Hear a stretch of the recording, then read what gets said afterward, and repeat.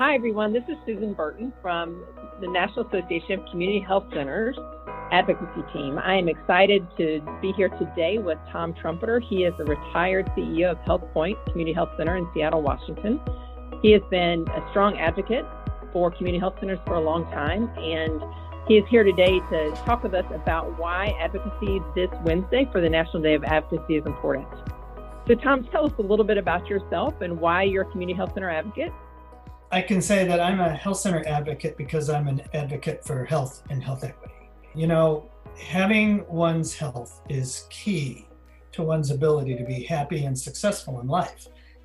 And access to high quality, whole person primary care is really what everyone in this country needs. And health centers really are the model for how this should happen. You know, frankly, I'm challenged to think of any other place that anybody can go to and get medical care, dental care, mental health care, linkages to other community services, and other kinds of things that people need, all under one roof. And health centers really do it right. And, you know, we've been for years recognized by the American Academy of Family Physicians for doing it right. And I guess the other thing that I'd like to say is that I really believe that health centers help level the social playing field and give their patients a chance for a better life, regardless of their circumstances. And so when you talk about health equity, it's really that last piece that you just mentioned, right? That when you talk about the playing field, will you talk a little bit about what happened in the community health center where you were and what that looked like? Sure. And when I say level the playing field, I mean it in a couple of different ways. One is just having your basic health. And we know that a lot of the folks who live in the communities that the health centers serve don't have as equal a chance to be healthy as many others in our society do. And, you know, while the old adage, if you have your health, you have everything, you know, people like to say that.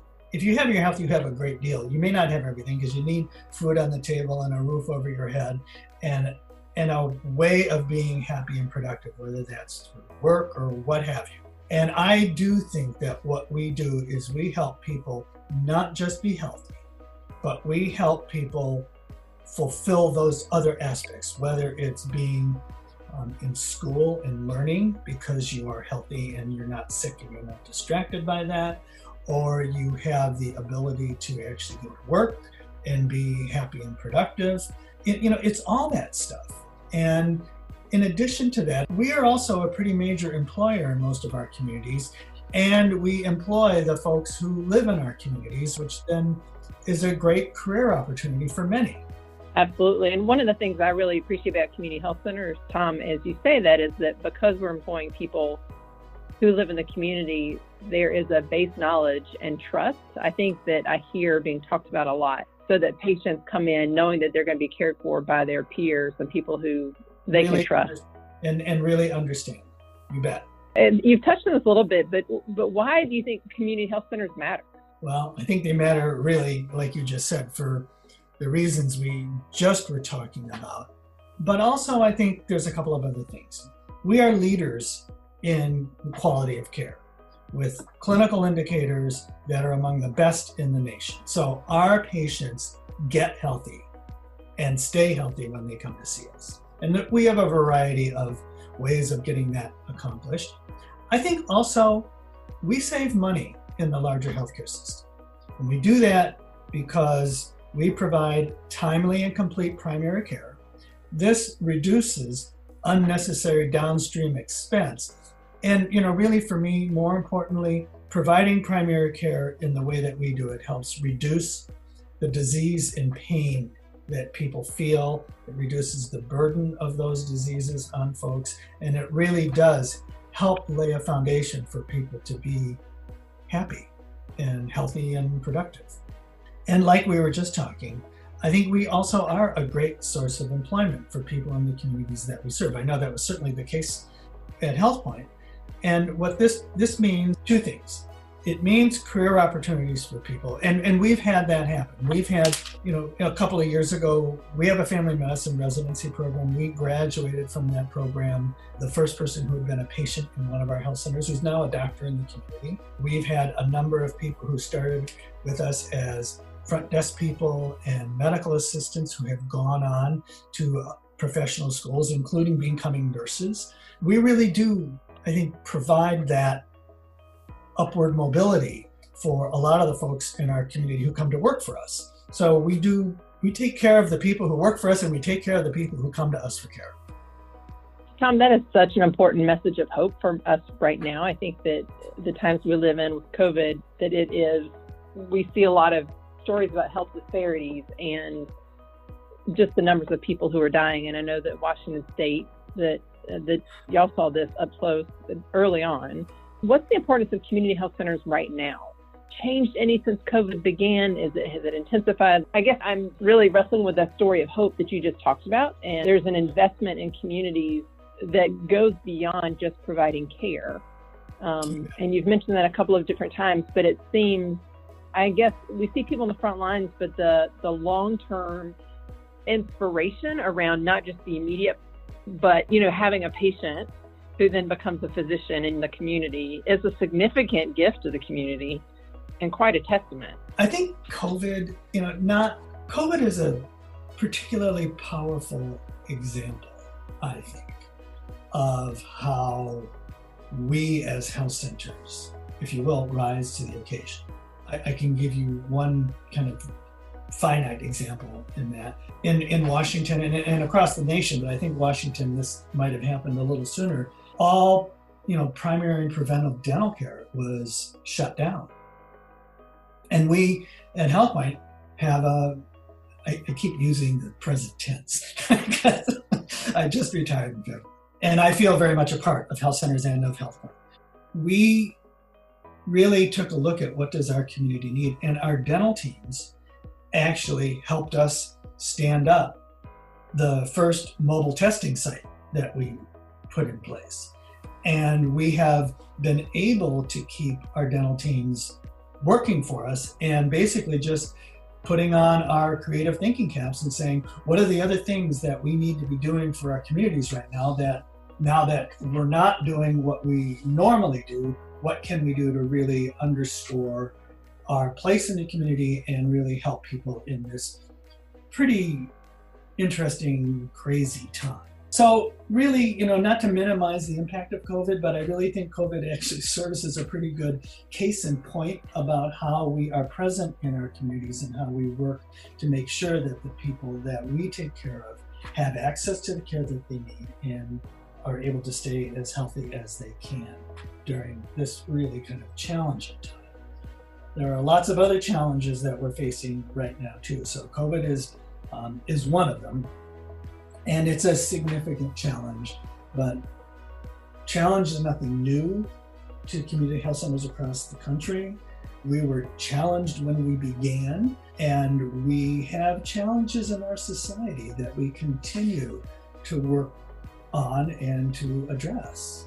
So you mentioned the challenge of COVID, but named that there's some other ones. What do you see right now as being some of the primary challenges in addition to COVID that community health centers faced before COVID and will continue to face beyond? And, I think there's one thing I want to say before I start going down that path, and that is, I think one of the hallmarks of who we are, and one of the reasons that we have been as successful and as important in our communities is that we have a very clear mission. And that mission enables creative problem solving in service to our communities and the people who rely on us for care. Now, as far as other challenges, the ones that are looming large for me right now really are kind of on the policy level. And it is disheartening, I think is fair to say, that we have a movement, an industry, a service provider that for 50 years has enjoyed extremely strong federal support and in a very strong bipartisan way. Yet since about 2017, we've been living on short-term expressions of that support from our federal government. And what I mean by that is the federal grant funding that supports the work that we do, that helps us take care of people who aren't covered for the services that we provide, has really been appropriated, funded, if you will, on short-term bases. We were initially started on 2-year funding cycles, and right now we're almost living on a month-to-month basis. And this is particularly challenging to all of us in the health center movement. And it's particularly challenging in light of the fact that in January of 2019, so a year and a half ago, a bipartisan bill was introduced in the Senate that would have addressed this short-term funding difficulties that we have all faced for more years than we should be facing. And yet that bill and what was in that bill has still yet to come to pass. And this constitutes a very real threat to health centers and their communities across the nation. And it really does need to be addressed so that we can all be confident that the essential work that we do, both for people's health as well as for the strength of our communities, is able to continue, and that we're able to continue to do what I think is really amazing work, and amazing work that we've done for years and years. Tom, as you talk about this beyond COVID, one of the things that we're seeing every day in the news is the reports of people who are newly unemployed and newly uninsured. Right. In the past, what role has community health centers played in caring for people who suddenly lost their jobs in a downturn economy? Well, we're not called the safety net for no reason. We are the safety for those folks. This goes back to what we were talking about earlier.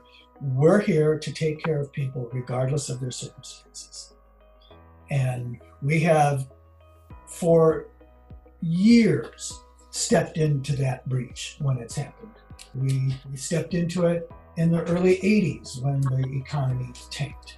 We stepped into it when we had the recession at the end of the Bush era. This is what we do. And it is an effort that requires resources. We have staff, we have expenses in order to be able to do this, but we have always been there for people regardless of the circumstances that they currently face. And the same is true now with folks who have lost their work because of COVID or who have serious health conditions because of COVID. Yeah, I think that's part of the conversation that we're just entering into with what we're learning about COVID. Right. Is the long-term care that a lot of people are going to need. Oh my God, yeah. And so much of the focus has been on people being in the ICU and the recovery and leaving ICU. We haven't really talked about what happens after that. Right. And the need for ongoing care. And that likely won't happen in hospitals. No, well, it can't happen in hospitals. I mean, even the hospitals know this, and we're already in an era where we try to minimize the amount of time that people stay in hospitals so that they don't get a variety of infections. It's going to be challenged by this, but if there's one system that I feel confident can rise to the occasion, it's the system of health centers in this country, and it's because of what we talked about earlier. We are driven by a clear mission, and that really does let us exercise a great deal of strength and creativity in how we rise to the various occasions that we find occurring in our country over the years. Well, and Tom, what I'll say is you and I are having this conversation. What I appreciate about the health center movement is that you are an example of the hundreds of thousands of health center employees or retired employees who are committed to this mission. And that when people hear you talk, and certainly in my conversations with you, they mirror those that I've had with people from all over the country who are committed to this mission, who want to make sure that everybody in our community has access to good quality health care. And you mentioned that every state is struggling to make sure that people get care, and every health center is needing to be shored up in terms of funding, which is why we're having this National Day of Action on Wednesday. We know that folks in the front lines of community health centers are stretched way beyond belief because of all the changes and transitions that you've talked about earlier. So we need to build a broader base of advocates for community health centers. And I think part of that is people knowing what community health centers do, and that there is this large network, and you've done a great job describing it today. Why do you think that people who are connected directly to health centers, or family members of those of us who are, or the broader community, need to be health center advocates? Well, people need to be as healthy as they can be. And when they are, it really makes it possible for kids to learn, for parents to work, and for everybody to have a fighting chance for success and happiness. Our communities need to be strong and supportive, and health centers do both of those things. We help our communities be strong and fair. We contribute significantly to our communities and our nation's economies. We break down barriers and we provide care to anyone, which then helps people be healthy and happy. We're open to everybody regardless of their circumstances. We really do what our communities and our nation need, especially right now. And we do it very well, and we do it for everyone. And we are an essential resource in this society in the United States. And I do think that what we do is something that everybody can relate to, and that is why everybody should be a health center advocate. I agree. Coming into this space and learning about community health centers, as someone who is concerned about issues that impact communities, whether it's food deserts, whether it is access to transportation and affordability, whether it is education, whether it's racial disparities in healthcare, one of the things I appreciate about the community health center model and mission is that it is about the health of the whole person, the entire person, and the health center staff, physicians, providers, across the board. Everyone you've mentioned is mindful that all of these aspects of community life are essential for someone to be healthy. And so there is an active investigation of what each person needs to thrive. So no matter, to me, if you're an advocate for people who, and for some reason, are on the margins, community health center movement is a place to be because of the proactive, committed work that is happening unique to every community. I think that I also love that the care you provided in Seattle looks different than the care that's provided in West Tennessee because the needs are different and the strengths are different in terms of what community members are naming as what they want in their health care. So I agree with you about that, Tom, and thank you for the time you've taken today to talk with us about community health centers. I always enjoy talking with you and learning from you. We want to just remind everybody that Wednesday is our National Day of Action, and we hope that everyone will reach out and contact your members of Congress. You can go to hcadvocacy.org and click Take Action. The other thing we're very excited about is in this conversation with Tom Trumpeter, if you can't tell that he is a fun person to be around, just know that those of us in the health center movement enjoy having fun as we advocate. And so on Thursday, there's from 11 a.m. to 3 p.m. It's going to be 4 hours of music and dedication to community health centers. So we hope you'll join us there as well. You can look at hcadvocacy.org and on our social media pages for more information about that. But ultimately, we want to make sure that community health centers have the funding needed to thrive, to survive this pandemic and to thrive beyond so that our communities can thrive and can be strong the way Tom described. So Tom, thank you again for being with us today. It's my pleasure. Thank you. Thank you everyone for joining us.